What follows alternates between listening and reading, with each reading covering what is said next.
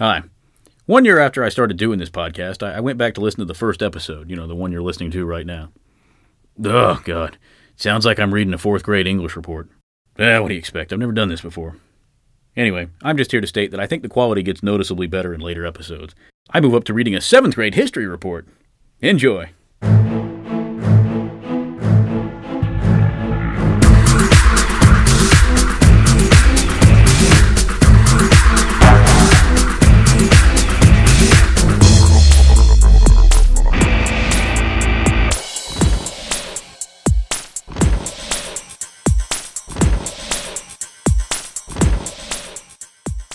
As you go about your daily business of gathering nuts and berries, copying a boss's report, dealing with traffic, or luring a weasel into a cardboard box, you might notice that rational thinking appears to be taboo today. This podcast will show by example how to think more critically about some everyday things as well as some not-so-everyday things, rather than being motivated purely by emotions or the opinion you last heard. This means taking the time to think about the side effects of each decision you make. For example, your neighbor's red-butted baboon is keeping you up all night trying to play those endearing young charms on a xylophone. Now, you might be tempted to call the cops, but can the cops actually stop him? And will this just piss your neighbor off so much that he teaches his baboon to play the Remo Williams theme on bagpipes instead? Now, I suspect I'll be preaching to the choir, as many non-critical thinkers will find these issues boring and choose not to listen. Not that critical thinkers won't also find this boring. But I have 2 seldom used methods for getting my point across that may make this more interesting. 1. I'm going to try to use information that we can all mostly agree on, opposed to reading historical documents, quoting more interesting people, or spouting useless statistics. Well, what good is this? Well, it will hopefully show you that you often have all the information you need to at least explore an issue. In addition, too often people use misleading information, are misinformed themselves, or sometimes people even directly, intentionally lie. 14% of all people know you can use statistics to prove anything. And when it comes to historical documents, there's always the question of whether or not they're authentic. My goal is to reduce people's requirements on facts that just cloud the issue, and instead focus on the basic facts that you already know, unless you're Descartes. 2. I also plan to tailor this to be less scientific, to a degree. Too often, I hear people using pure logic, mathematics, and even physics to argue a point to someone who is more driven by their emotions. This will get them nowhere.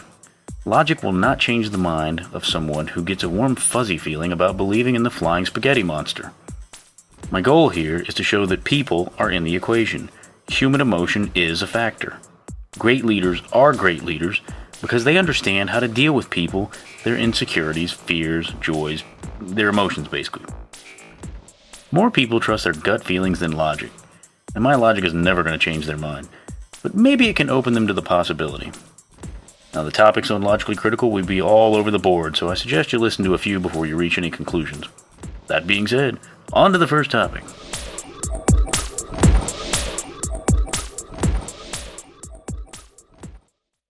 Often, while I'm having my chassis lubed or simply listening to some local moron complain about the price of grapes on the radio, I hear the statement that this nation, the United States, was founded as a Christian nation. I tell my brain that I heard it too and promptly try to ignore it. I assure you if you look into this, you'll find that to be an error, but that would require actual time and effort and the potential to be wrong. So rather than digging around through historical documents of questionable truth, let's focus on 2 things that most people will agree on: the 10 Commandments and the 10 Amendments. Now, I'm not saying we're going to agree with them, but that we all agree on their contents. There's much debate on whether the 10 Commandments have been correctly translated, and they often appear in abbreviated form. However, in this case, they'll serve my purpose, as I'm using the ones from the King James Bible, which, translation errors or not, most U.S. citizens go by.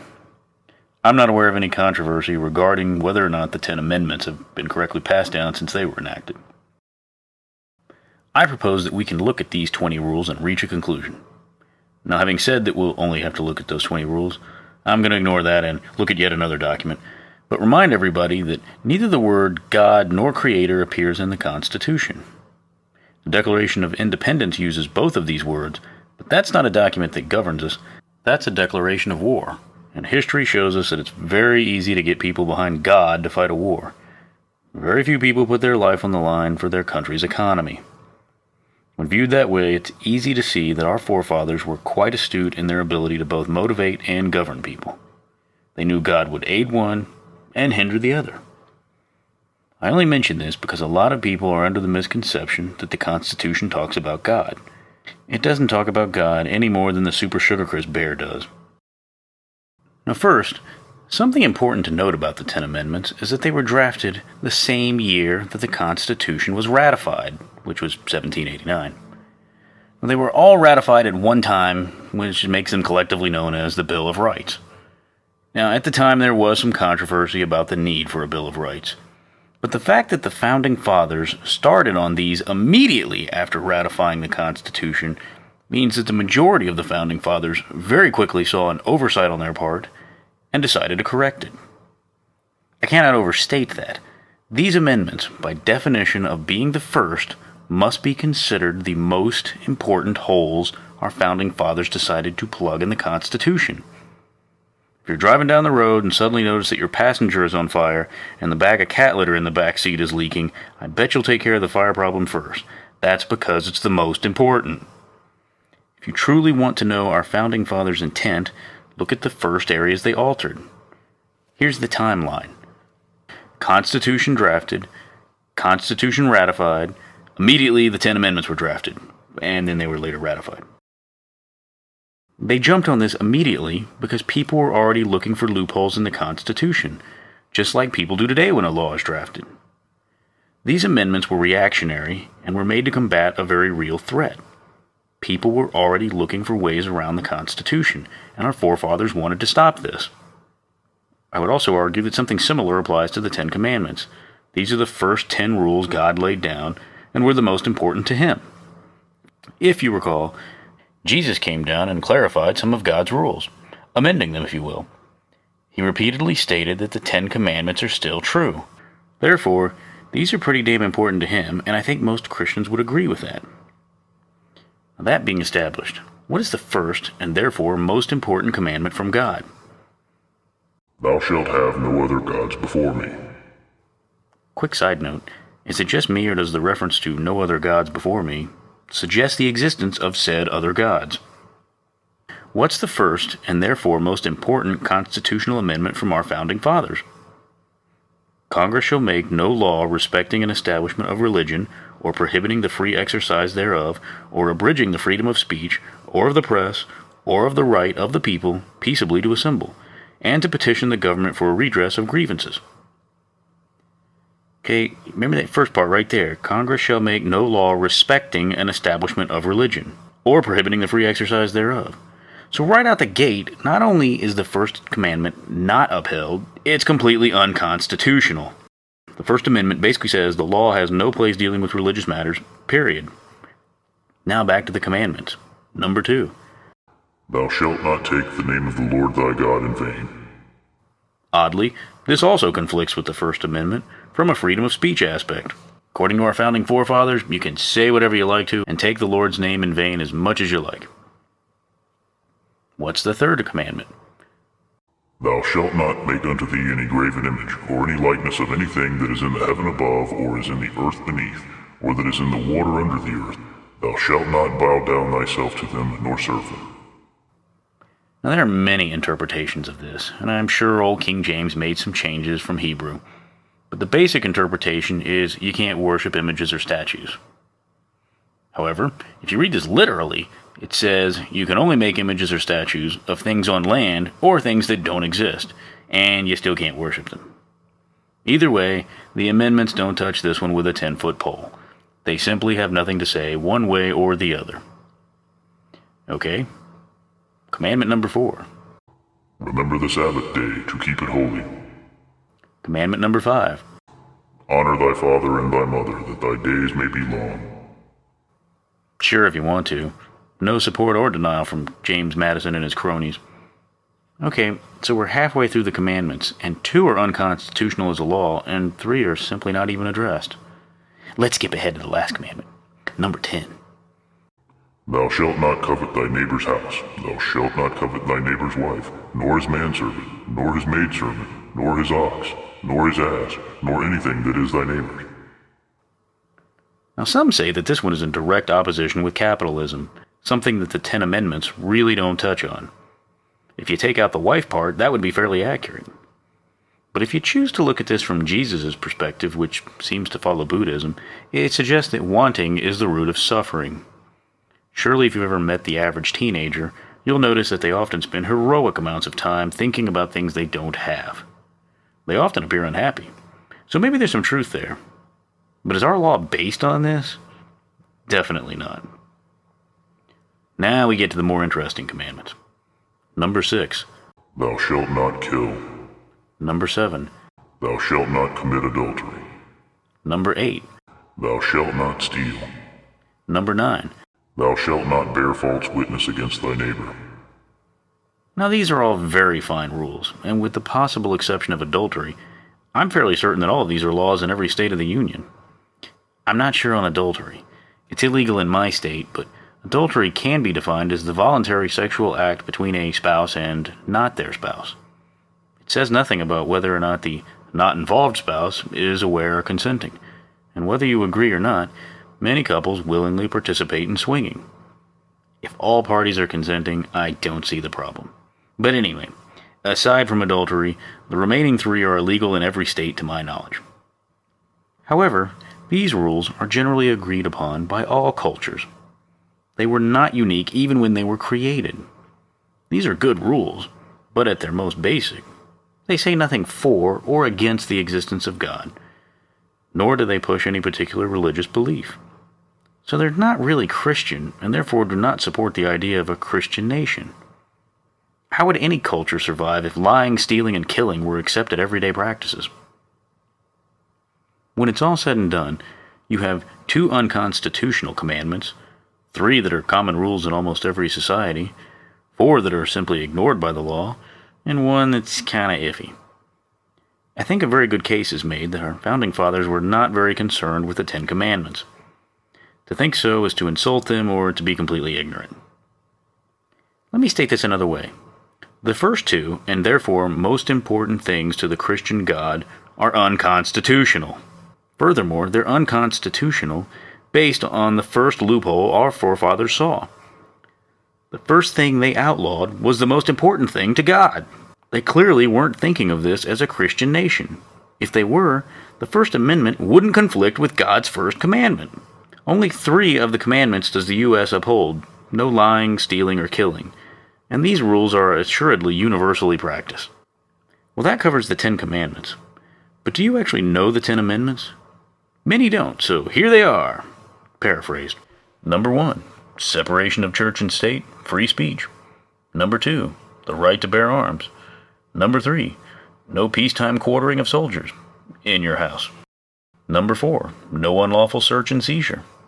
Number 5, and this one says a lot of things. Trial by jury required for capital crimes, no double jeopardy, cannot be a witness against thyself, better known as the 5th, right to due process, your private property cannot be taken without compensation. Number 6, right to a speedy trial. Number 7, right to trial by jury. Number 8, no cruel and unusual punishment.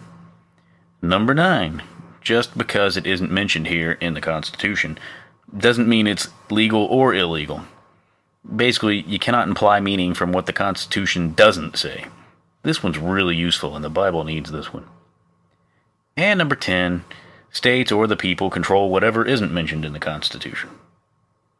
None of those things are even touched on in the Bible, other than maybe the right to bear arms, although sword would be more apropos, and possibly trial by jury, which would have been called a council of town elders. Okay, so what? I've proven that our founding fathers didn't create this as a Christian nation. So what? Well, I have a particular problem with this because too often I hear political Christians say this in an effort to push their religious agendas into law. It must be made abundantly clear to these people that nothing could be farther from the truth. If a law is just, and we generally agree to it, then it's probably not a bad idea. There's plenty of counterexamples of this. Unfortunately, our legal system is a popularity contest. If we allow the argument that Christians founded our nation to be a valid argument to create a law, then some very bad things happen. Yes, Christians are responsible for many laws that help lots of people.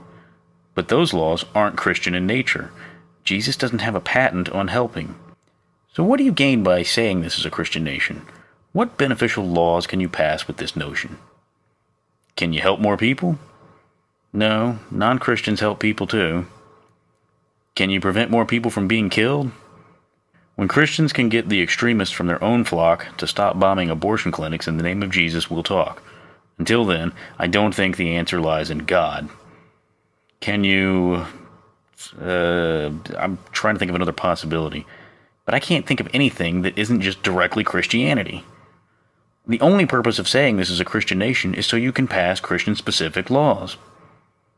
Under the guise of saying you want to help save more people and their souls, you can ban contraceptives, provide tax breaks for churches, and eventually make it illegal to work on Sunday, which God repeatedly says not to do. Do you remember in school you learned that Galileo was condemned by the church for saying the earth revolved around the sun? The hell, you say? This being a Christian nation is totally against the First Amendment. It's good for the Christians, but the Jews don't care for it. And what about Buddhists? And any of the other religions in America? All you can do with Christian-only laws is suppress other beliefs, and it is clear to me that that is exactly what our founding fathers did not want. Why else would freedom of speech be a basic right? And even if you are a Christian, you wouldn't want to think this. Do you want the government dictating how you can worship? There's a lot of Christians that differ on their worshiping. Some think contraceptives are okay. Others don't. Some think women have no rights. Others don't. Some disagree with evolution. Others don't. I believe most people, regardless of their religion, are fairly middle of the road and not fundamentalist. You don't want the government suddenly telling you that something in the Old Testament must be adhered to. Most Christians I know dismiss the Old Testament, ignoring the part about how to mark your slaves and King David being a peeping Tom, even though the Ten Commandments are in that Old Testament. Do you know the Old Testament is full of animal sacrifices? And not just any animals, your best animals. Do you as a Christian want that to be enforced? In equal parts, the First Amendment is meant to protect the church from the government as well as protect the government from the church. This is a nation where there are more Christians than there are any other group of believers or non-believers. This is not a Christian nation, and the only reason you'd say it is so you can justify persecuting non-Christians. In addition, so you can justify persecuting Christians who simply disagree with your brand of Christianity. Jesus would be proud.